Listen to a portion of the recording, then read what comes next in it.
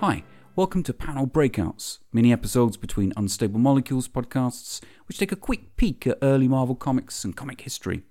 I'm Gary Hollingsby, and I've been looking at the comics that fed into the Marvel style and launched its superhero universe in the early 1960s. Recently, I've been looking at the Goodman Company's publications aimed at girls in the 1950s, and tracing the influence they had on the early Marvel superhero comics. This time, I'm looking at how the idea of the Marvel interconnected universe, where heroes would cross over or guest star in each other's books, first occurred in the teen comics for girls, with characters like Patsy Walker, Millie the Model, Kathy Carter, and others. In 1960, Martin Goodman's comic company, which is in the process of becoming Marvel, was still recovering from the infamous Atlas implosion of 1957. Briefly, the Atlas implosion was when Goodman stopped self-distributing his company's titles and signed an agreement with American News Co., ANC, just at the point that it got into financial and legal trouble and ceased operations. Goodman was forced to make a distribution deal with Independent News, the IND, on the covers, a subsidiary of National Periodical Publications, publishers of National Comics, who are DC today. One outcome was that in order to get their comics distributed, the company was only allowed to publish 8 titles each month, which was a fall from about 80, which Goodman made appear more by publishing his comics on a bi-monthly basis. Between 1957 and 1961, half of these comics were aimed at girls. There were 5 teen girl titles and 2 romances. Love Romances, My Own Romance, it was A Date with Millie, Millie the Model, Patsy Walker, Patsy and Heidi, and Kathy. Patsy and Millie sold well enough for Goodman to want more titles. So the next teen humour character that was produced by the Goodman Company was Kathy Carter, who first appeared in Kathy No. 1 with an October 1959 cover date. During this short period between 1957 and the launch of the Marvel superhero universe in 1961-1962, Stan Lee also introduced Lynda Carter, Student Nurse, in Lynda Carter, Student Nurse No. 1, with a September 1961 cover date. One of the interesting things about the teenage humour comics in this period is the way in which characters from different titles interact and cross over, adding a sense of realism through inhabiting a shared universe. All their main teen humour characters encounter each other several times, and there seem to be plans for more of this to happen, though these plans were never realised. Patsy Walker and Millie the Model first meet in Patsy Walker No. 76, which had an April 1958 cover date.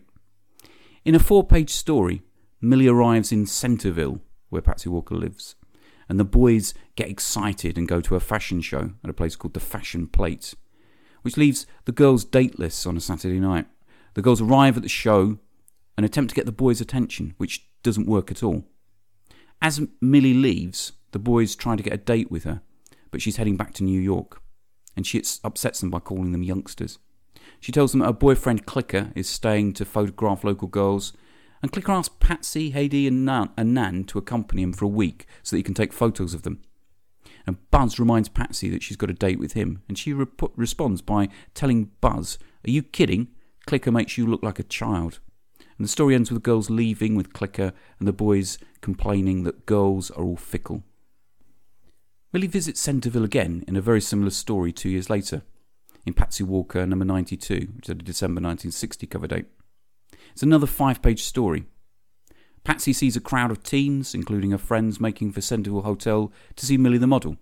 When they see her, the boys are typically mesmerised by Millie, much to the anger of Patsy, Eddie and Nan. Millie asks Heidi about her opinion of clothes that have appeared in recent fashion ads. Now, Heidi wants to look unimpressed by Millie, so tells her that the clothes Millie models might be fine for the average person, but her tastes are more exclusive. Patsy tells Heidi off, and Millie asks for Patsy for her opinion. And Patsy tells her that she thinks Millie's clothes are breathtaking. Now, Millie reveals her purpose for being in Centerville. She wants to pose in a series of fashion ads with a local teenager who's got the same fashion sense as her. Naturally, she picks Patsy over Heidi. Their next encounter is in New York in Millie the Model number 103 with a July 1961 cover date. And the front cover has Millie's rival, Chili, who looks very much like Patsy but with Haidie's catty personality, complaining that not only did she have to compete with Millie, but Patsy as well. And readers are asked, what is Patsy Walker doing here? Inside, the 6-page story, which is called Presenting Patsy Walker, has Millie telling her friends that she loves Patsy Walker's comic. And Chili argues that Patsy Walker is fictional. Patsy arrives and wows the men with her beauty. Interestingly, Al Hartley draws Patsy in a far more realistic style, while continuing to use a more cartoony approach for the usual Millie regulars. Millie shows Patsy around, and we find out that Patsy wants to learn about modelling. Patsy tells Chili that she reminds her of Haidie, a jealous, wisecracking troublemaker. And Chili decides to discourage Patsy from a career in modelling. Millie shows off the studios, the clippings room and wardrobe room, while Chili tells Patsy how awful the profession is at every opportunity. The twist comes when Patsy explained that she's not really interested in modelling and was sent by the Teenage Council to pick Model of the Year. She chooses Millie, of course, because Chili hated being a model so much. The final meeting between Patsy and Millie occurs in Patsy Walker number 98, which had a December 1961 cover date. Now, despite this being their fourth encounter, neither seem to know each other, and it seems like, again, another first meeting. The cover shows Patsy sitting in front of a framed autograph photo of Millie the model holding a blonde wig. She's saying, Haidie and Nan will get the surprise of their lives when they see me disguised as Millie the model. And through the window we see Haidie and Nan, who know what she's doing and are unimpressed. Inside, it's another 5-page story which has Patsy's group of friends talking about what they will dress in for the big masquerade party. Patsy won't say, but later at home she reveals she is dressing as Millie the model and has saved up for months to buy a gorgeous dress. She tells herself, I look more like Millie than Millie does. And just in that moment, the real Millie the model and photographer boyfriend, Clicker, get a flat tyre right outside Patsy's house. Millie goes looking for a taxi, and Patsy comes out of the house to be mistaken by Clicker, who's fixed the tyre. Clicker drives Patsy to Styles Fashion and sets up his cameras. Millie arrives and sees Patsy, and the two agree to play a joke on Clicker by pretending to change dresses. Eventually they tell him, and Clicker then once more mistakes Patsy as Millie. Millie seems to take Clicker's mistake very well. Eventually Patsy arrives at a party and wows most of the other teens, apart from Haidie, who pretends not to know who Patsy is supposed to be, and makes the catty comment, Millie the model? Don't make me laugh. There isn't the least resemblance at all. Another character, produced by Goodman's Company at this period, is Kathy Carter, who's presented as a teen tornado, who's essentially a blonde Patsy Walker with a Haidie-type rival called Liz Hilton, a Nan-like friend called Fanny Foster, and a Buzz-like boyfriend, Rick Brown. And her comic ran for 27 issues between October 1959 and February 1964.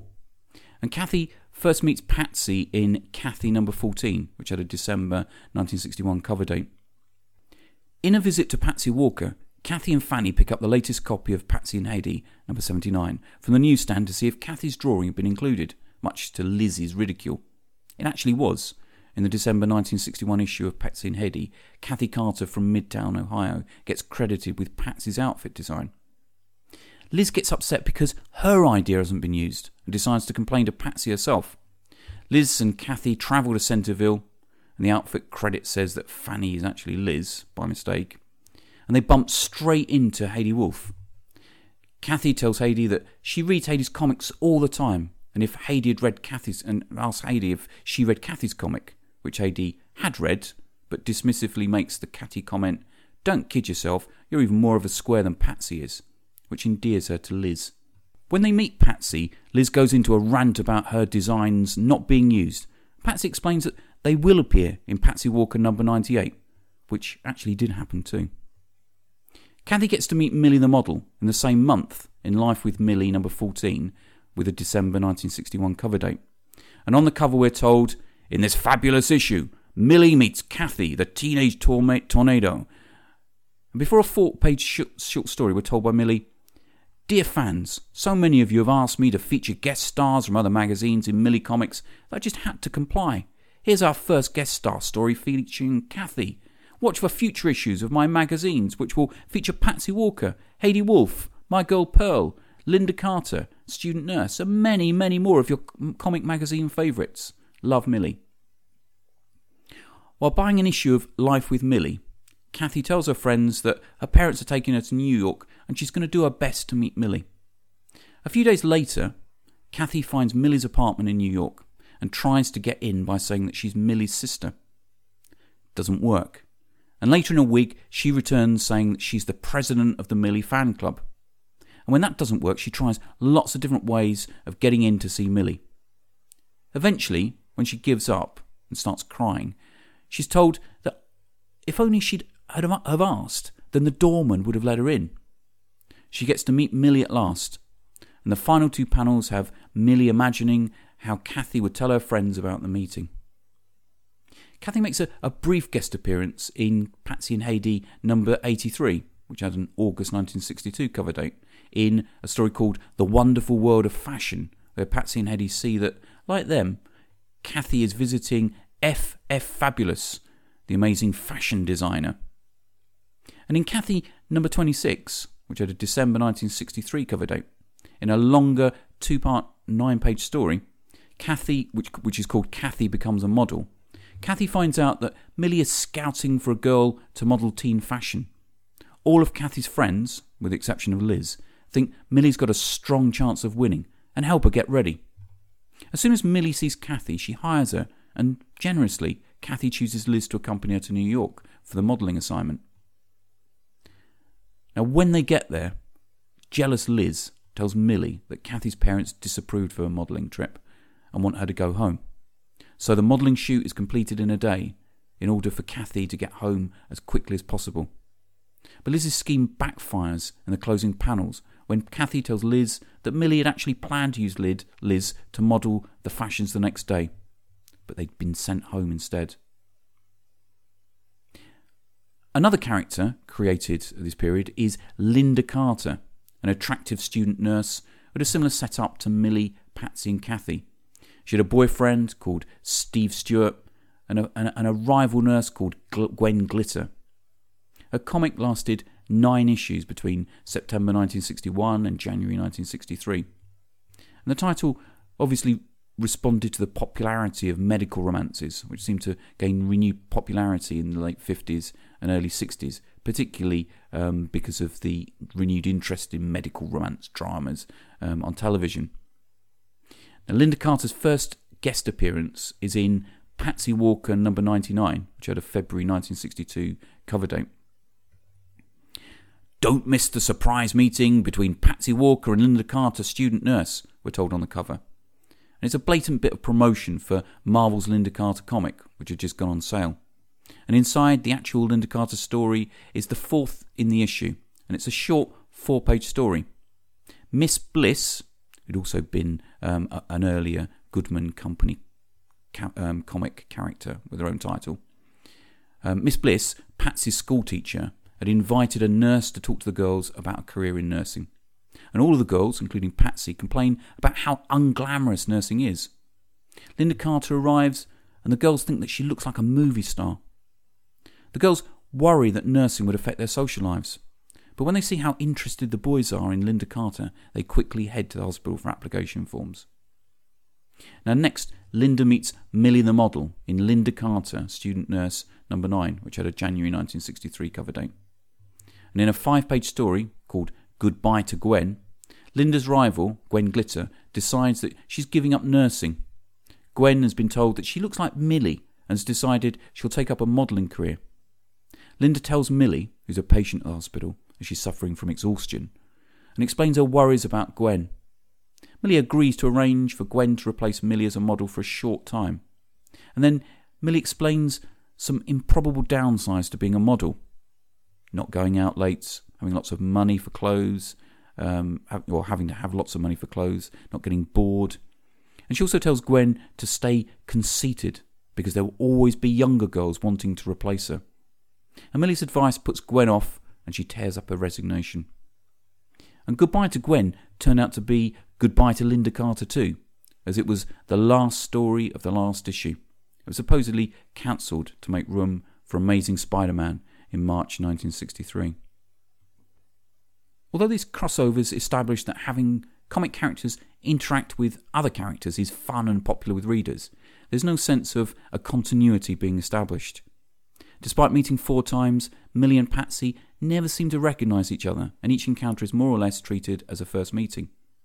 The same is true of the encounters with Kathy and Linda. What does happen is that the world of these crossovers takes place in continuity with the actual Marvel superhero universe in the 1960s.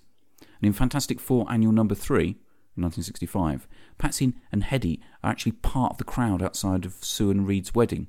And I think Millie the model also gets a mention.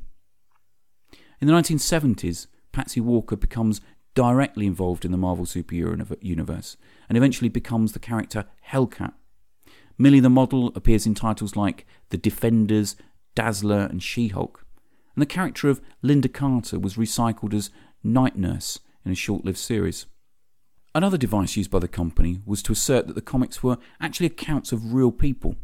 So Patsy Walker's comic, as we've seen, is read by other people inside the shared universe they inhabit. There are also Patsy and Hedy fan clubs, and later Stan Lee would introduce the idea of a fan club with his Merry Marvel Marching Society. Jack Kirby even turns up in one issue of Patsy Walker, and Stan Goldberg, the artist of Millie the Model, makes a cameo when Kathy visits Millie.